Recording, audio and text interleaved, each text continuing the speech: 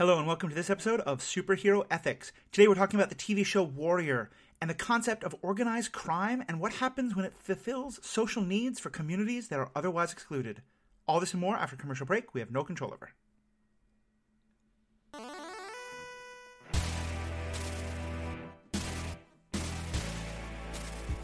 Welcome back. My name is Matthew. I'm your host. And joining me is recurring guest. He's very much not a host. Don't tell him that he's a host. Paul Hoppy, who is 100% responsible for this episode we're doing today. Paul got me into the show Warrior. I was not really excited about it and then fell in love with it entirely. It's an awesome show. We're probably going to be talking about it a bunch. So Paul, how are you feeling about having, once again, had massive effect on my viewing time, this podcast, and what we're talking about today? Yes. The math checks out. 100% responsible for getting you to watch Warrior and then in order to podcast about it. I think the Mafia angle is kind of more an angle that you pointed out. I think it's an excellent one. There's so much to talk about with this show. I really enjoyed it. I do think it can be a difficult watch at times, but other times it's also like, I don't know, it's this combination of kind of some sort of light and fluffy, like popcorn action and then just brutal, awful stuff that is at least somewhat historically accurate. For sure.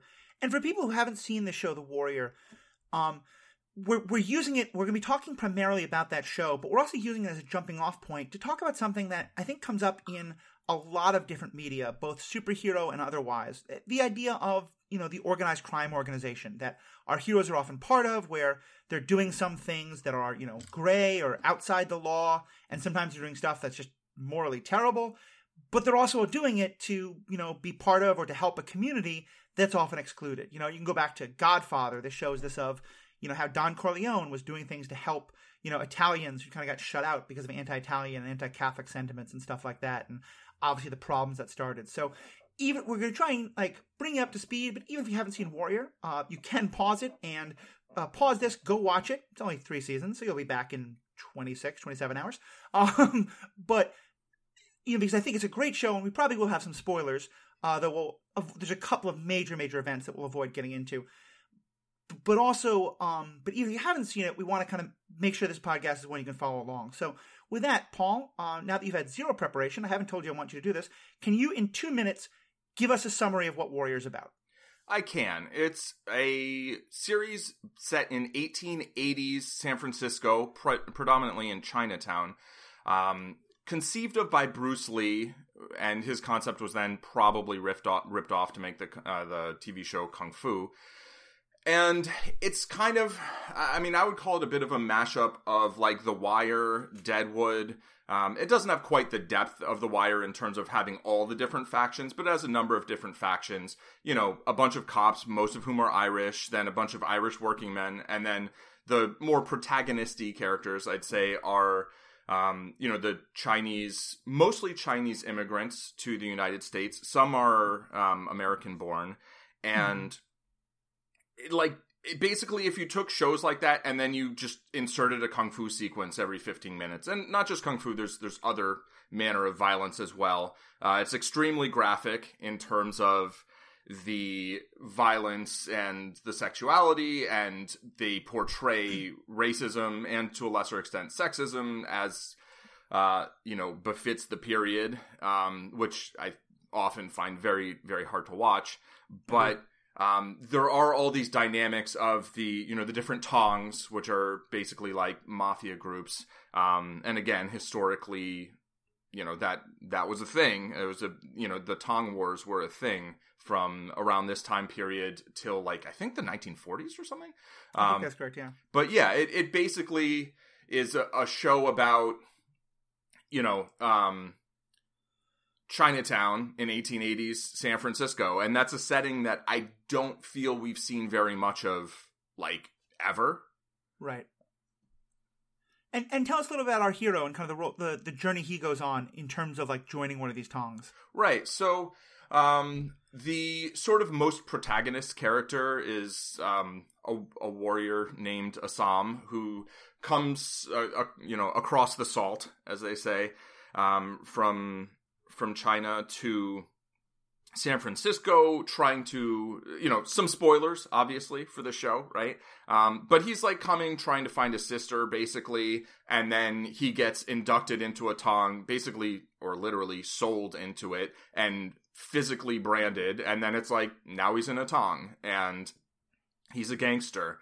Right. And I guess one point that I should make about the show is that they, all the Chinese-speaking characters speak a little bit of Cantonese, and then they kind of like pan around in Red October style, Hunt for Red October style, and they show them speaking in just like straight up like gangster English, like right. Kind of like modern day, Tarantino or, Pileggi or Coppola, like gangsters, And for anyone who's wondering why he made the reference to a somewhat obscure 1980s movie on a Tom Clancy novel, that's actually the writers and the director of the show specifically said they used Hunt for Red October as the inspiration for how they did the language stuff. Right, exactly.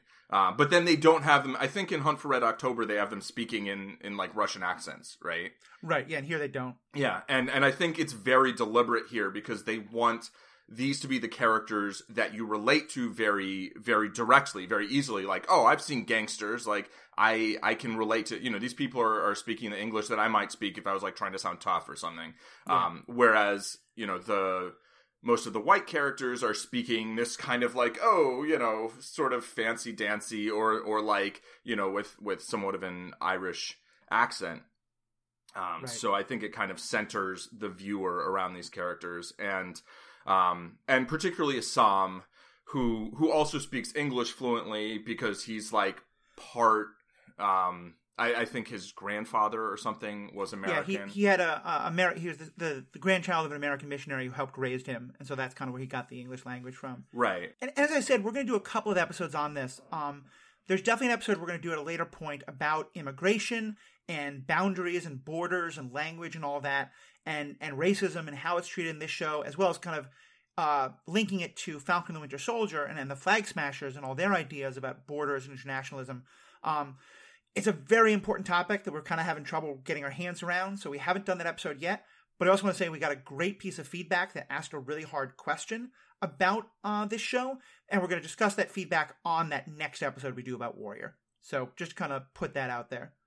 And so in terms of Assam's story itself, I think the real keys are, and here Paul, fill me in on things that I miss.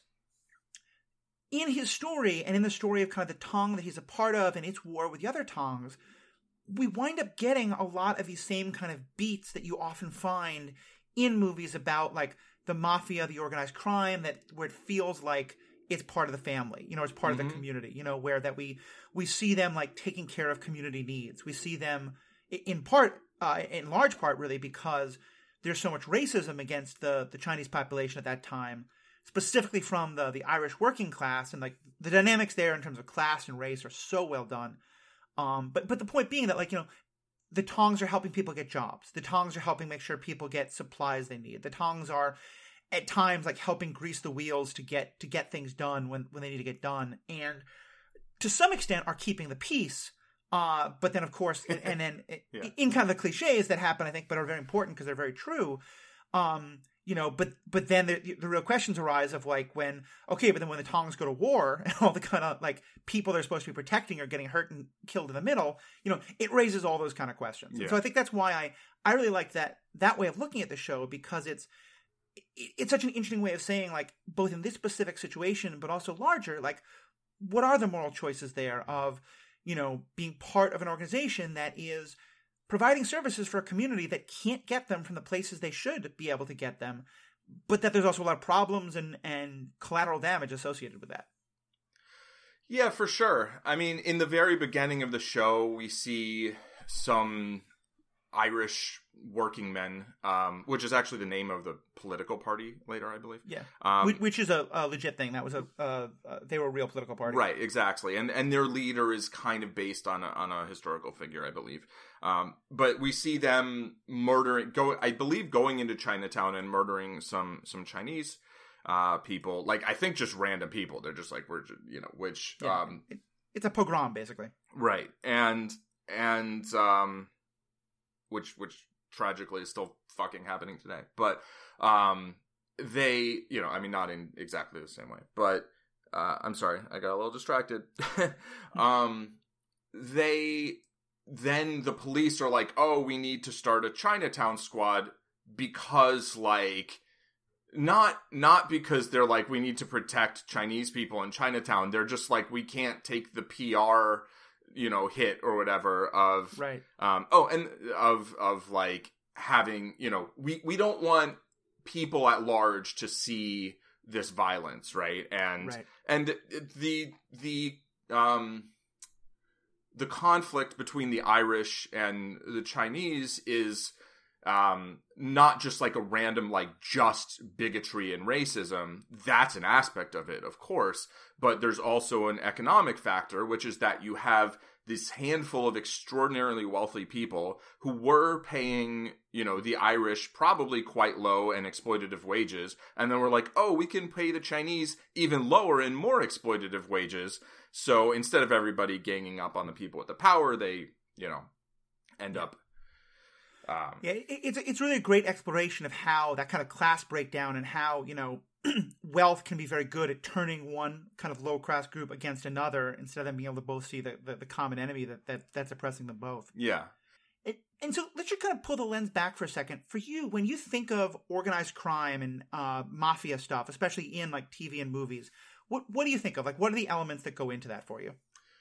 Well, I mean, it depends on the context, but when there are shows or movies that are focused on, the sort of mafia organizations, I think it's very different from when it's like a crime show that happens to have, some often very stereotypical portrayal, right? But I do think there's this element of being kind of a pillar in the community, right? Like being a big part of a community that is marginalized, that is oppressed, that doesn't necessarily have substantial police protection, right? Like in the context of this show, the police protection isn't for the benefit of the Chinese. The police protection is for the benefit of optics, really, as much as anything, right? And so I think that's often the case where you don't have, and not that police are necessarily the solution to anything, but and not that the mafia or the tongs are a much better solution either. But when you have conflict, you often are going to have someone attempting to mediate it or attempting to offer or maybe sell protection, right? It's like when someone's, a protection racket is like, well, it can be, I'm going to protect you from some other group, but like, I'm also protecting you from my group. Like it could be more of a shakedown kind of thing. And overall, I feel like it often is this very complicated and nuanced, to just hit an example briefly, like Narcos, like, Pablo Escobar did a lot of great things for a lot of people, also murdered a lot of other people. Yeah. And, you can have whatever opinion you want on the actual drugs themselves, but just in terms of within the context of the legality or illegality, killed a lot of people, really fucked up, but also used some of the absurd amount of money that he got to help specifically, the communities he'd grown up in. And I think that's what is the difference between like sort of a mafia feel and, there's this like sort of identity and this sort of group pride and support compared to just like, random crime boss. Right. Yeah, I think that's so true. And I think Narcos is a great example of this. I think the movie The Godfather, even more so the book, but the movie, if you kind of look at it right, you'll see like there's a lot of instances of, the Italian soldiers who are prisoners of war and need help getting like a job, or, people who have been denied justice by the justice system because they don't see the attack and violation of a Italian girl meaning as much as it should next to the future of two, waspy Protestant men. Again, stories that have no relevance to our world today. two Brock Turners. And even tying it more closely to the kind of stuff we often talk about, Luke Cage, I think, is a really interesting example because you see, again, here's spoilers for Luke Cage, he's kind of going up against a lot of the Harlem crime boss worlds. And part of what he discovers is that they're doing terrible things, they're doing awful things, they're really hurting the communities they're a part of. But there's also a lot of social services that they're providing and like community benefit that they're providing to communities that are completely ignored. to the point where, and you can argue about Luke's choice in this, by the end of the second season, he basically decides he has to be one of those crime bosses because the Harlem needs it to some extent. Right. A third season would have been criminal that we never got a third season. Oh, of Luke my Cage, goodness. So what he would do with that, right?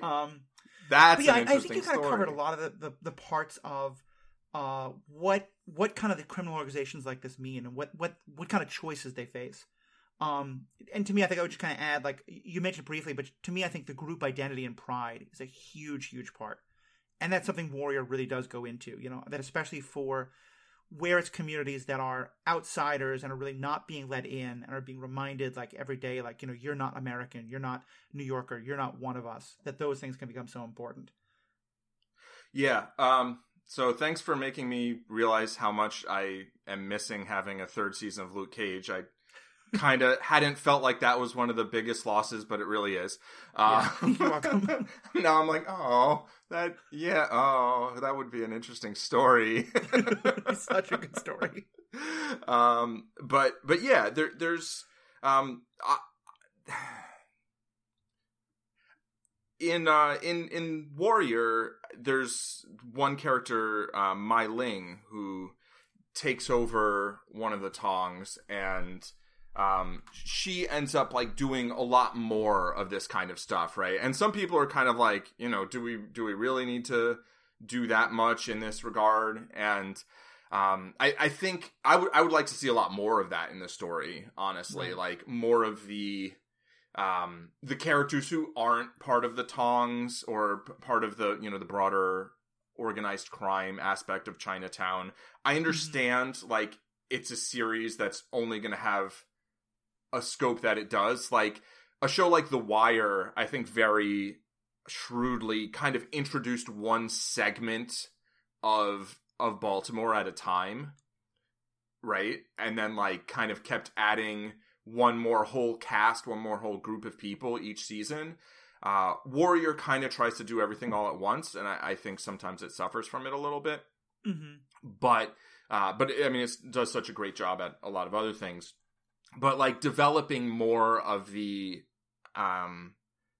setting that isn't just the organized crime, I think would be beneficial, because one thing that I think happens in a lot of these mafia stories, like in this story, a bunch of people think that, the Chinese are like all very, that all this crime is like a big part of Chinatown. And like it is, but we're not shown, the other 90 whatever percent right. of the Chinese in Chinatown who aren't part of a Tong, right? Or 95% or 99% or whatever. Right. We don't have any sense of what that percentage might be. Yeah, exactly. It's like, well, we're like, okay, so there's like 4 characters who aren't involved in the organized crime, and then there's like about 96 who are, so... It's funny because at first I was bothered by that as well. And in some extent I am. I would like to see more of that in the show. But I think actually, and I don't know if this is intentional or not by the writers because it's fairly subtle, but I think the more I thought about it, especially in regard to this issue, the more I loved it. Because I think one of the things that I think is often a very big like ethical question is, to what extent are you helping or are you hurting the community that you're trying to protect? And...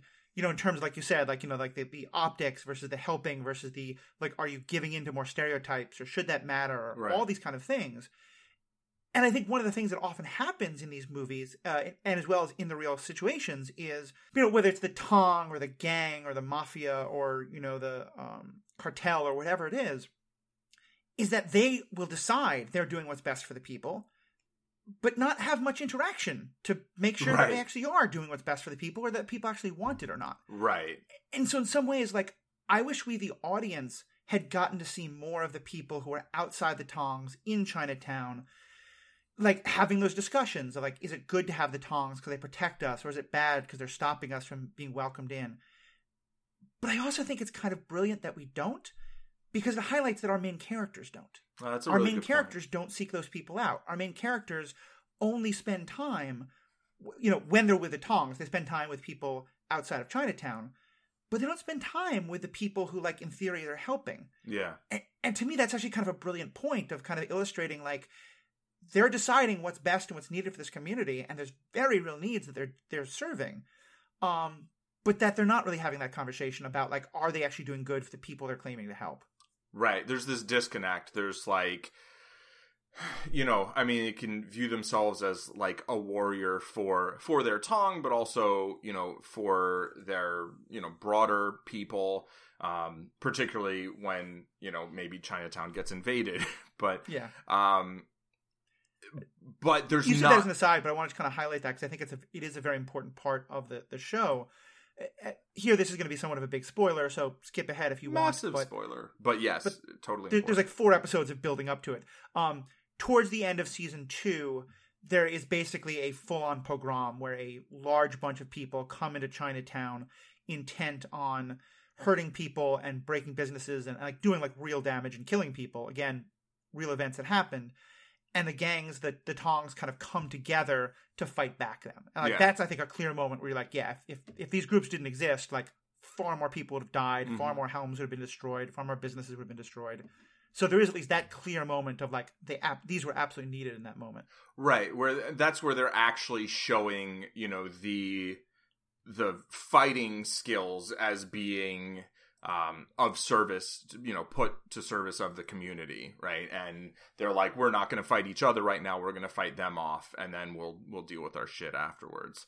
But yeah, I think, I was thinking about it, I'm like, yeah, you're right. Like, who does Assam talk to besides, like, I mean, he spends all of his time, with the Tong, or like at a brothel, or like with this one white lady and in the pond, I guess. So like, he doesn't, and we do see briefly, when he's sort of, excommunicated from his tongue for a while, that we do see him interacting with, a laborer, right? Right. And we get a brief insight into how horrible the conditions, were.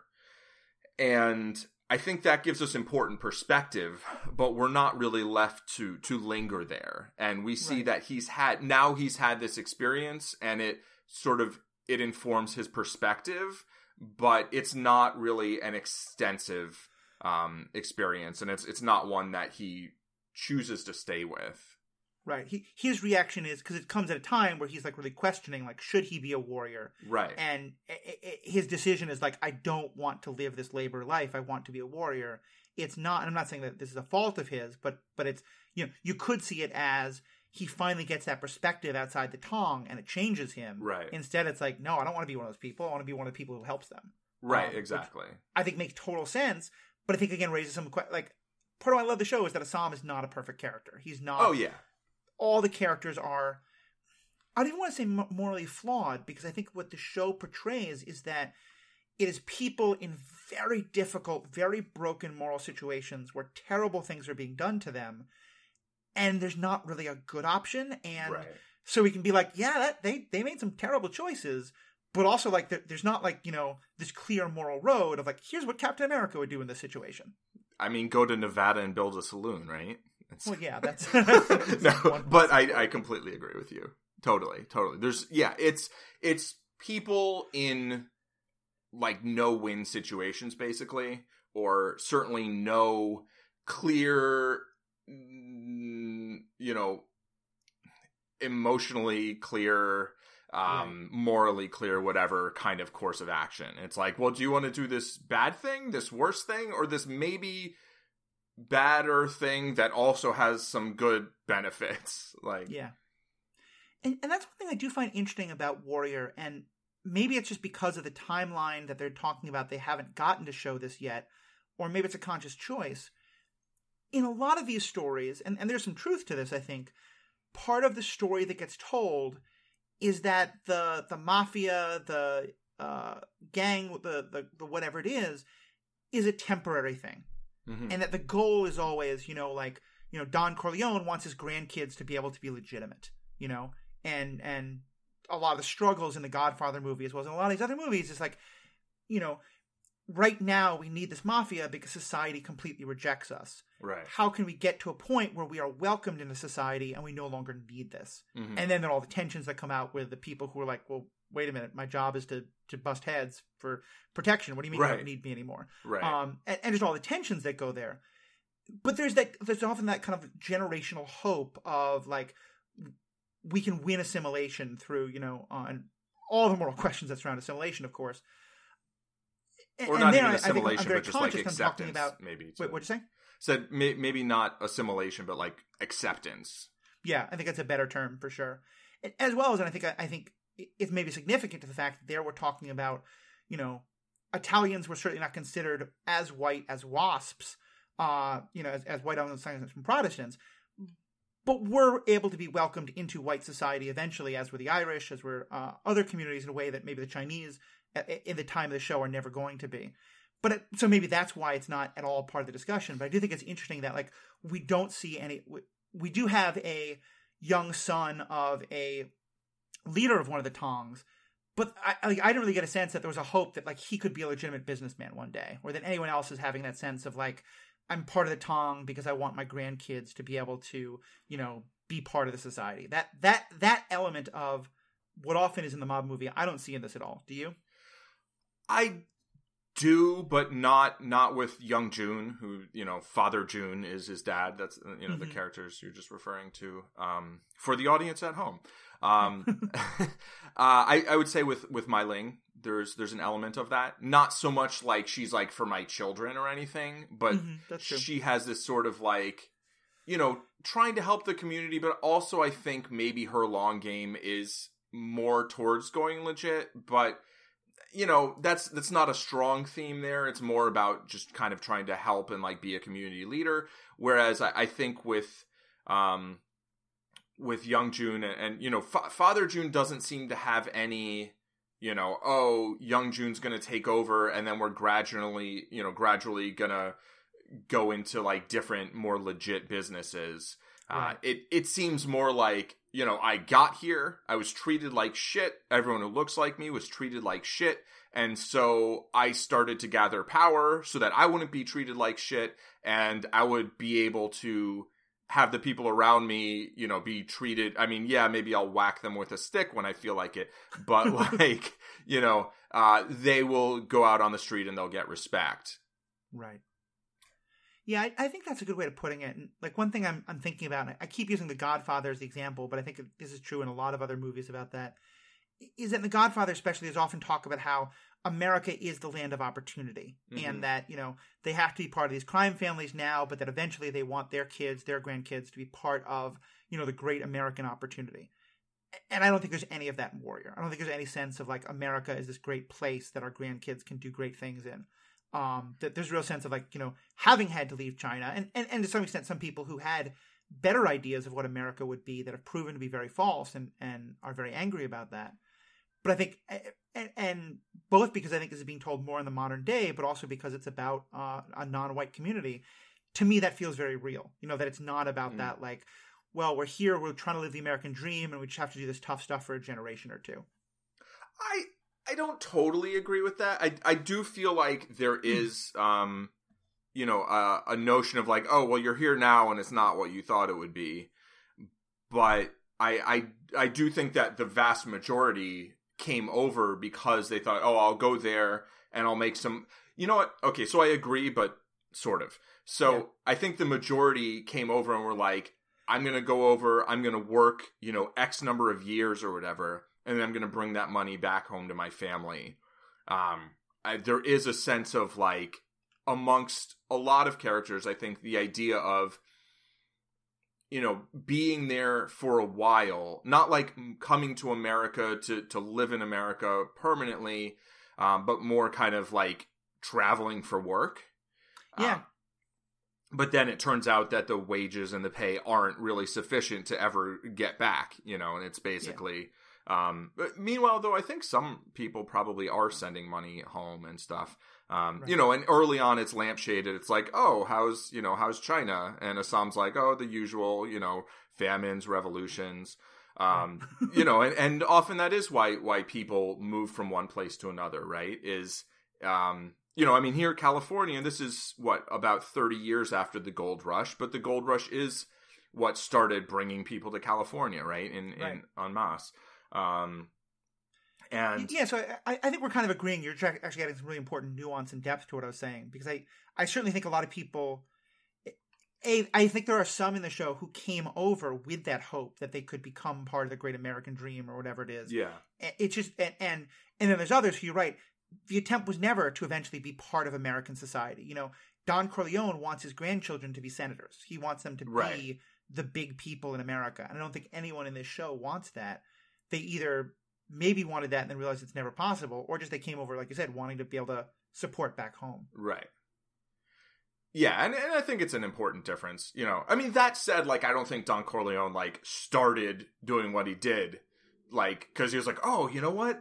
If I unscrew this light bulb and then shoot this guy with a pillow in front of this gun, like, maybe my grandkids will be senators, you know? Yeah. Like, it was much more just, like, dealing with what was in front of him. And then over time being like, oh, we can build this and, you know, build power and then legitimize. And I mean, it was Michael who I think made the really strong push to move towards, you know, legitimate businesses. But, you know, he kept trying to get out, but they kept pulling him back in. Mm-hmm.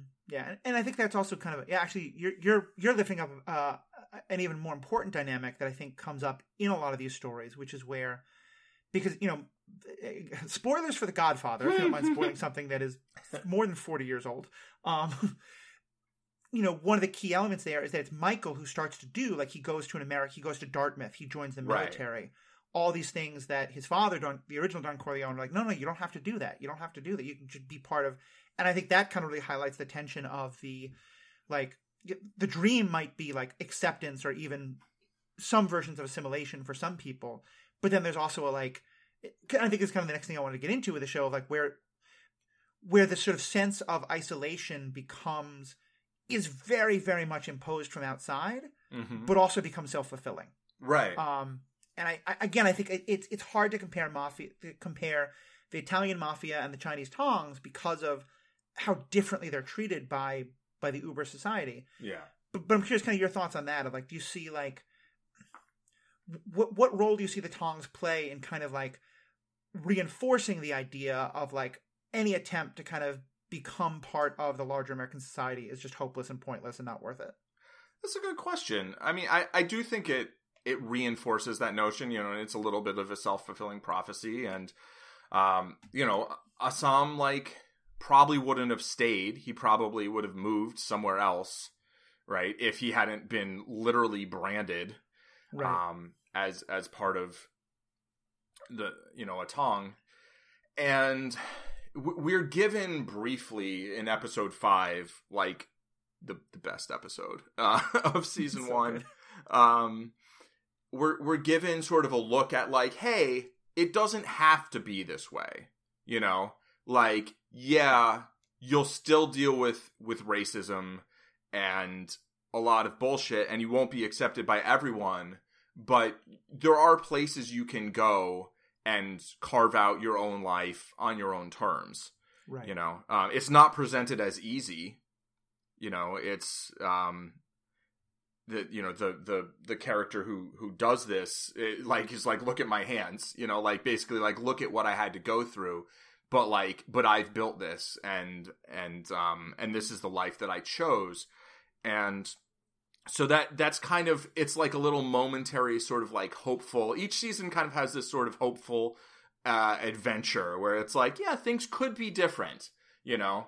And actually I think those episodes might be the most like Bruce Lee's original concept for this kind of more of a wandering character.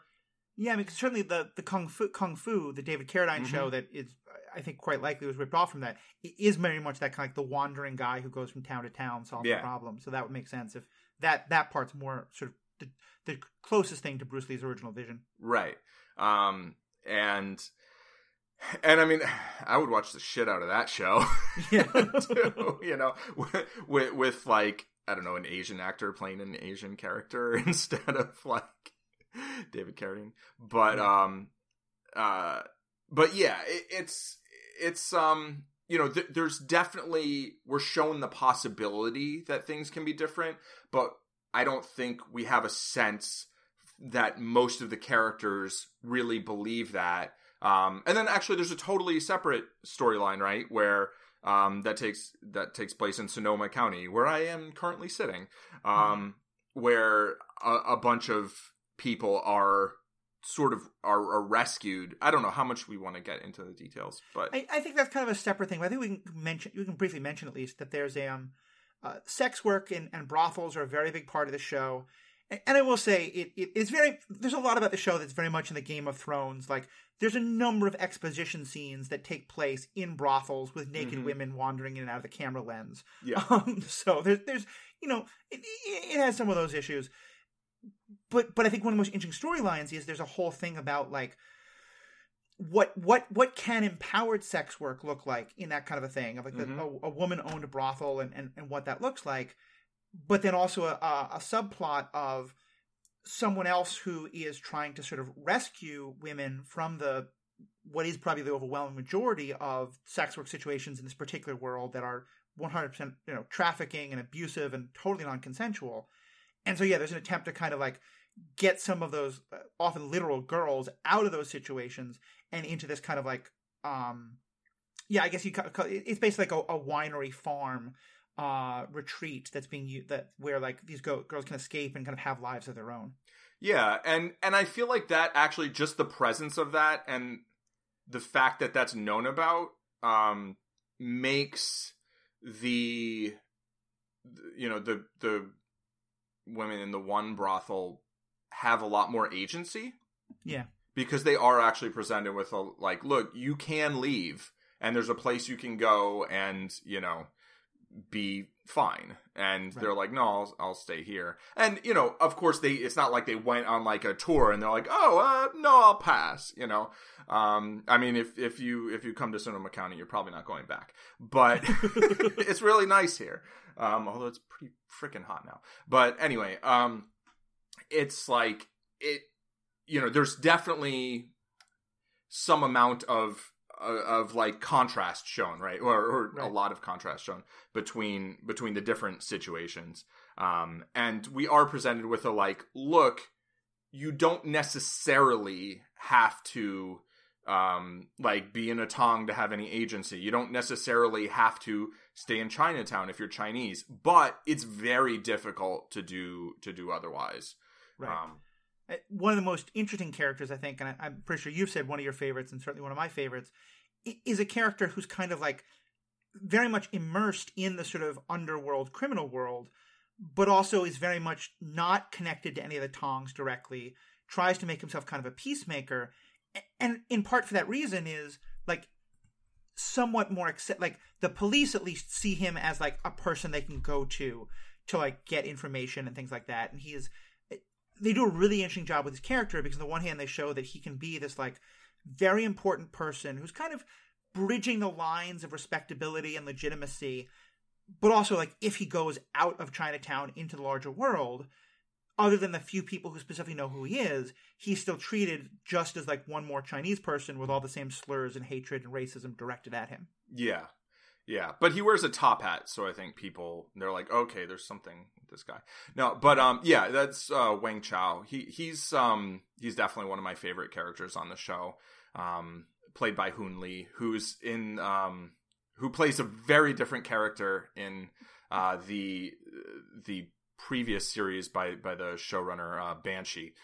Okay, but I think the actor's fantastic. I think the character is very interesting because he's at home with all of these tongs and can negotiate with all of them and does business with all of them. And, until they make that not a pleasant experience, then, he's got a lot of contacts. He's kind of maybe the most Littlefinger of the characters. Yeah, I think that's fair. But he also has, more English than a lot of the characters. And I think that's something that when we're interacting with the Tong characters and we're hearing them all speak English to each other, they're speaking Cantonese to one another, right? Right. But some of the characters speak a lot more English than others, and that's definitely like an asset when it comes to trying to deal with say cops, right? Or whoever else. And it gives him more, he's still treated like shit by certain people, but can get some things done that someone else might not be able to get done. Right. Yeah. Like, he's the one who goes to the docks to go pick up the new workers because he can talk to, the workers, but he can also talk to, the billionaires who are exploiting them. Although maybe back then they were just millionaires. So. And I think that's a very important point as well, is that knowledge of English becomes, here we're getting more into kind of the immigration border stuff that we'll talk about in another episode, but that knowledge of English is a very, very important sort of literal gatekeeping, of Assam is able to, because one of the things that happens is, like, there's no translators, when, if you get arrested in this criminal system, like in San Francisco, you're just listed, like, the cases against, the city of San Francisco versus John Chinaman, and there's no attempt to, like, get an interpreter to, like, let someone tell their story or things like that. So the ability to speak English becomes I think a very important thing. And so therefore, like, I think it's just all sorts of interesting dynamics about who learns it, who doesn't, is it being taught, where is it being taught, things like that. I want to keep this episode fairly short because I know you have to go, but also there's like so much other stuff we want to get into. This episode's going to be much longer. The last big thing about the questions raised here I wanted to ask you about is identity. Because I think one of the things as you mentioned, like, literally in the first couple episodes, our hero or our protagonist literally gets branded as part of the Tong that he's joined. And we see again and again that there's a sense of, like, and I think especially, like, when Assam spends time, like, with the Chinese working men, that being part of one of these organizations, like, gives you a sense of power, gives you a sense of pride, gives you a sense of identity in a real way. And that's, I think, a theme that we've heard many times. Luke Cage dealt with that. Godfather certainly does. Narcos does. What's your kind of take on how this question of identity is played out in The Warrior in terms of Tongs and that kind of story? Yeah, I mean, it's interesting because, I mean, obviously you also have the overarching idea of, like, racial and national and ethnic identity, but within, Chinatown, being part of one of these Tongs, you dress a certain way, right? And you walk down the street and people see you and they know who you are, even if they don't know you. Right. And it's not portrayed as being a particularly consensual part of one's identity, right? There's not a lot of agency in that in general. But it seems like it's a very sort of defining characteristic of a person once they are brought into one of these Tongs. And, to the point where when Assam is cast out of his Tong, like, they're like, needless to say, you can't go work for anybody else. And so, that limits his opportunities. Right. But, so it's not like an elective membership the way, some organizations might be. It's like you're either in or you're out. And if you're out, you're really out. Right. Yeah, I think that's a good point. And it raises so many great questions about sort of what is the nature of identity like that. And Assam is someone who, he's not really given the choice, but there's kind of a moment of him, like, being like, do you really want in or not? And him having to go through this kind of initiation if he does. Right. But also clearly, like, there's a real, like, well, your options aren't that great. Yeah. Young Jun, I'm sorry, is it Young Jun? Young Jun or Young Yoon? Young Jun. Like Young Jun, the one we talked about, who's the son of the leader of one of the Tongs, he has, I think, also an even more interesting story in that regard, because he's born into it, literally, and there's never, I think, a sense of, like, for him, I do think, like, his family and others would, like, be outraged if he left, but it's very clear to me that for him, the idea of leaving isn't even really a possibility, and in some of the episodes where they do get to go outside of San Francisco and outside of Chinatown, he gets some moments of, like, what could life be like if I chose not to do this, if I chose to open a saloon out in Nevada, or if I chose to, fall in love with this person who, Young Jun's romantic relationships are a great source of interestingness and entertainment in the show. Indeed. But I think, like, part of the point of that is that for him, it's like, oh yeah, I could do this. The same way I might be like, oh yeah, I could be an NBA player. It's a fun daydream, but it's never a serious consideration for him. Right. Yeah, I think there's this combination of, first of all, he gives a whole spiel about how he doesn't feel like he really fits in anywhere. Right. Like, he fits in with the Tong because he's like, if he's the son of the head. So it's like he fits in because it's the only place he's ever been. And it seems like, yeah, of course, right? And that's where you have to be. That's your place.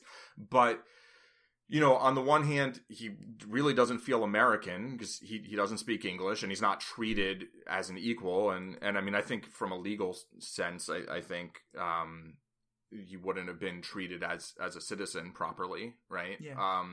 Because America has a horrible history and present.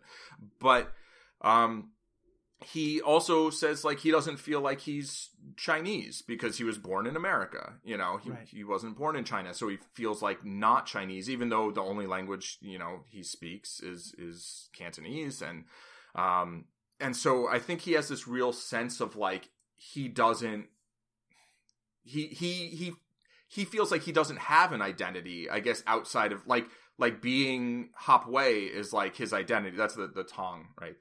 Right. Like that's his identity, and that's what he was born into. And so leaving that, it's like, I think then in his mind is like, well, what am I now? Yeah. So I think it forms even larger part of his identity, and the idea of leaving seems almost unthinkable. Like, he thinks about it, but he doesn't, he thinks about it like how you said. Yeah. And I think that's an important point that this show only kind of does subtly, but I've seen a number of other shows and movies do much more dramatically, where it's the idea of, like, part of why this is so important is because, when the rest of the world is telling you, like, you're just someone who should work on the railway, you're just 8 million, super offensive terms that get used, that you're just John Chinaman to the legal system, you don't have any sense of identity, you don't have any sense of belonging. And that I think, and that it can be applied to almost any community like that.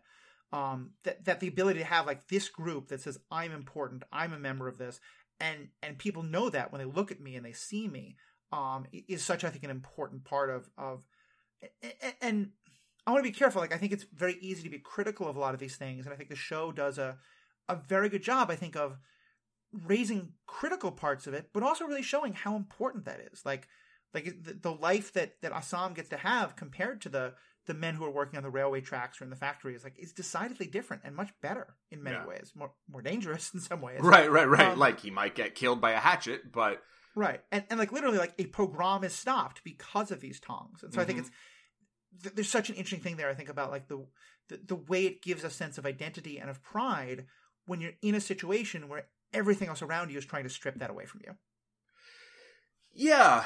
I mean, it's like, you wouldn't necessarily say that these are, like, good choices, but at the same time, you look at the other options and you're like, they're maybe the best choices, and they're clearly very understandable choices, right? Like, it's, I don't know, to sort of, like, touch on, The Wire briefly, like, when you grow up in a situation where there's, like, one way to, like, get status and get money, and then there's other ways that just aren't built for you in any real, like, I don't know, equitable way. It's like, it's so much easier to, like, look from the outside and be like, oh, those are bad choices. While really it's like, no, there's something very understandable. It's something I think we face on this show a lot of, to me, it's, I think, one of the central questions behind this show of how do we judge the actions of someone in a situation that we might never be able to understand, and that on the one hand, I think one of the things that I hope discussions like this can do is say, how can we apply this kind of thing to situations that maybe we can understand more, maybe that we've been in to some extent ourselves, or maybe that we, political issues in our world are about people in the situations and then how we judge them. But also, I think part of it is recognizing, like, there's still a very specificness about the level of racism and hate and isolation that's happening in 1880s Chinatown. That, I think on some level it's hard for us to say one way or the other, like, are these choices good or not, because it's such a different context. And to me, what I love about the show so much is it just shows you that context. It doesn't sit like, at times it's frustrating, but at times I feel like I really like that they're doing this. It very clearly doesn't say, like, this is the right choice, this is the wrong choice. You know, a lot of shows can be very clear about that. And it's really not. It's just saying, like, here's the stories of people in this kind of situation.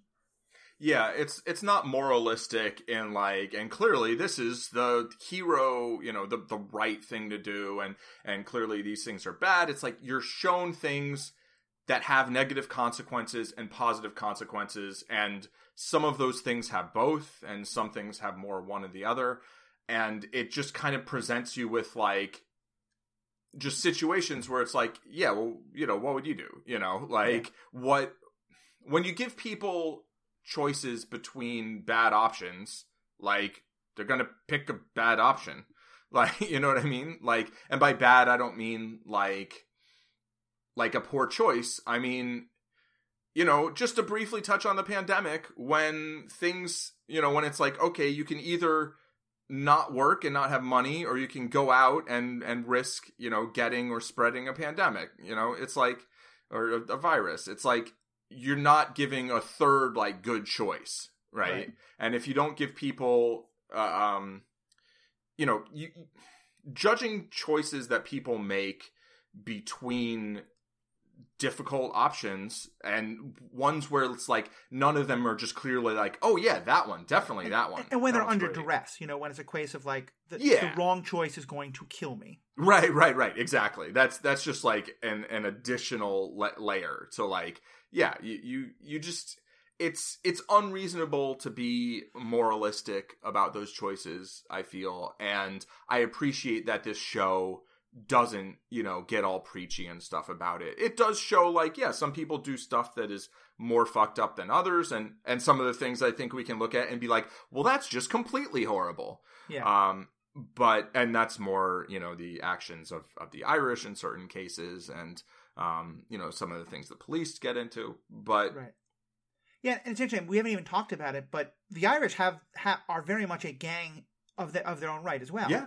It's much more of the, like, Italian mafia style, in that they do have some access to, you know, the businessmen and the police and the government of the city, but it's still very much a, like, you know, there's a person who says, like, you know, he literally collects protection money from bars and businesses in his territory, and, you know, he works like hell to protect the interests of his men, the Irish working men whose jobs were lost when they were given to the Chinese. Again, that whole idea of, like, it's their jobs for someone else's jobs is utter nonsense, but it's what their frame of thinking is. And he works hard to help those people get access to jobs they might otherwise not. He also beats up or even kills people who step out of line of what he thinks they should be doing. So, yeah. And I'll say, I think that's maybe the one dynamic that I want to see more of in season 3, because the show is told very much from the Tong perspective, and I think rightfully so. And as a result, for the most part, the Irish in the show are kind of mustache twirly. Like, we are presented with where they're coming from, and I think if you focus on that, you can definitely have some sympathy for them. But to me, I mean, I think one of the most interesting stories there is that both, like, you know, like you said, Assam, when someone asks him about, you know, how things back in China, he says, you know, wars, famine. Why did all the Irish come over? Because of a famine, the potato famine, and it's specifically mentioned, you know, and the English role in helping make that happen. So in a lot of ways, like, you could see there's so much similarity between what the Irish and the Chinese are going through, but that there's a very distinct pecking order, and like the Irish are ahead of it, and that the businessmen in town are able to keep them fighting with each other instead of unifying or having any empathy for each other. And I think that's again kind of more on our immigration and borders and things like that. But I think it's important of also saying, like, the same gang dynamics are playing out in the Irish community. And there we're both seeing, like, both the benefits and the way it can be really problematic, and the way that it can be the desire to protect your community can also be a real, like, okay, so to hell with the other communities. Yeah, for sure. I mean, first of all, workers of the world unite. That's a Gross Point Blank reference, but also a reference to just political philosophy. But it was a saying before Gross Point Blank, but yes, sure it was. Hail the laborers. John Cusack. That's a Kashi Pillows reference. Anybody who had that cereal is going to be psyched. Yes, but yeah, I mean, they're a gang, right? The Irish are another gang, and I would say that their leader, Leary, has a good amount of, subtlety, and that there are other Irish who are cops who have, one of whom is like one of the most well-developed characters, I think. Yeah. All of the like random, working men, like all of the other Irish who are part of the gang but aren't the gang leader, I totally agree, are just, are mostly just kind of like fill in the blank. It would be nice if they did a little bit more with that. And it's interesting because at the end, it's like there's the question about getting into politics, right? And it's like, they're like, well, I'm not going to get into politics. I'm Irish. It's like, yeah, but you can, you have that avenue open to you, whereas at that point in time, the Chinese don't really. So, it's a unequal playing field in a lot of ways, but there are similarities there. And, so you have gang on gang violence in a lot of different directions. Right. And it is just like, Leary is trying to look out for like what he views as his people, right? I mean, he doesn't care about the English in the city, he doesn't care about the Chinese, like he doesn't care about the black people either, right? But like he very clearly has this just like, we've been getting fucked over for a long time, so I'm going to stick up for us. And even if it means doing some horrible things, like a lot of horrible things. And, those things I feel more against. I don't know how much of it's the perspective of the show. I don't know how much of it's like, if you really think about it, it's like, yeah, it's much more proactively taking violence against like individuals in an unreasonable way. But then there's other ways where it's like, oh, the factory owners are exploiting laborers, and yeah, you're upset because they're not paying your people instead of other people, but it's like, yeah, blowing up the factory seems like okay-ish. I don't know. Yeah. I mean, yeah, I think it's a great illustration of like the hierarchies of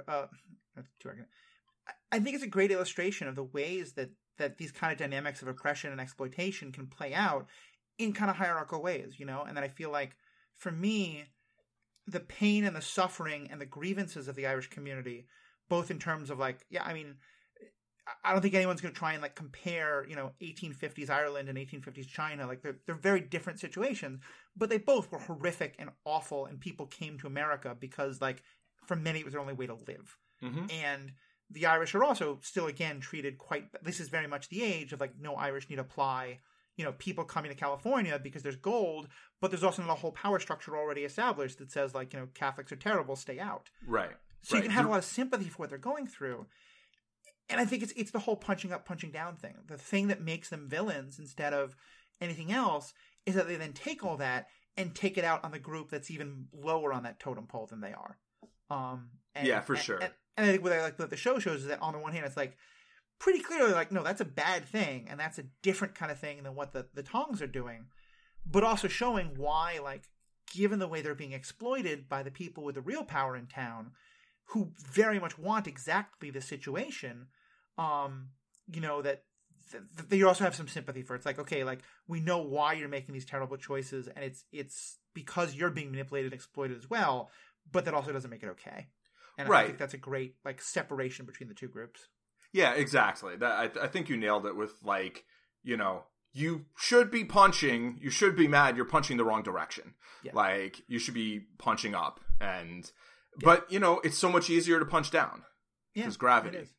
And so I want to kind of wrap us up. There's obviously a lot more we could talk about here, but Paul, is there anything else you want to say as part of this conversation? No. I think we got we got into the gist of this particular subtopic of Warrior. Right. Yeah, I think you're right. That's a great place to wrap up. There's a lot more we can talk about with this show, and we definitely will with future episodes. I hope people watch it. It's on HBO Max, I believe. It's probably going to come to some other things in time. A third season, I believe, is coming at some point. Paul, aka Zen Madman, thank you so much for being part of helping get me into this show. You can find all of Paul's stuff on Zen Madman. That name is kind of where he uses all of his stuff on all the different social medias and the like. And also I want to give a thanks to Dave Plotkin, who was the one who kind of first posted about this in the Stranded Panda Network. He got Paul into it. Paul got me into it. So, Dave, if you're listening to this, thank you so much. It's a great show. We'll be talking about it a lot more. And I think the Stranded Panda Network, there you can find podcasts about the MCU, about Star Trek, my own Star Wars Universe podcast. We're doing episodes every week on The Bad Batch. Definitely check that out. A lot of other great things. Check it all out at strandedpanda.com. And if you want to contact me directly or give feedback to me and Paul about this show or questions you want us to discuss in the future or anything you have to say, you can find us at theethicalpanda.com or just by searching for The Ethical Panda on Facebook or Twitter or emailing us at theethicalpanda@gmail.com. So I'm by myself, Paul. Thank you all so much and have a great day.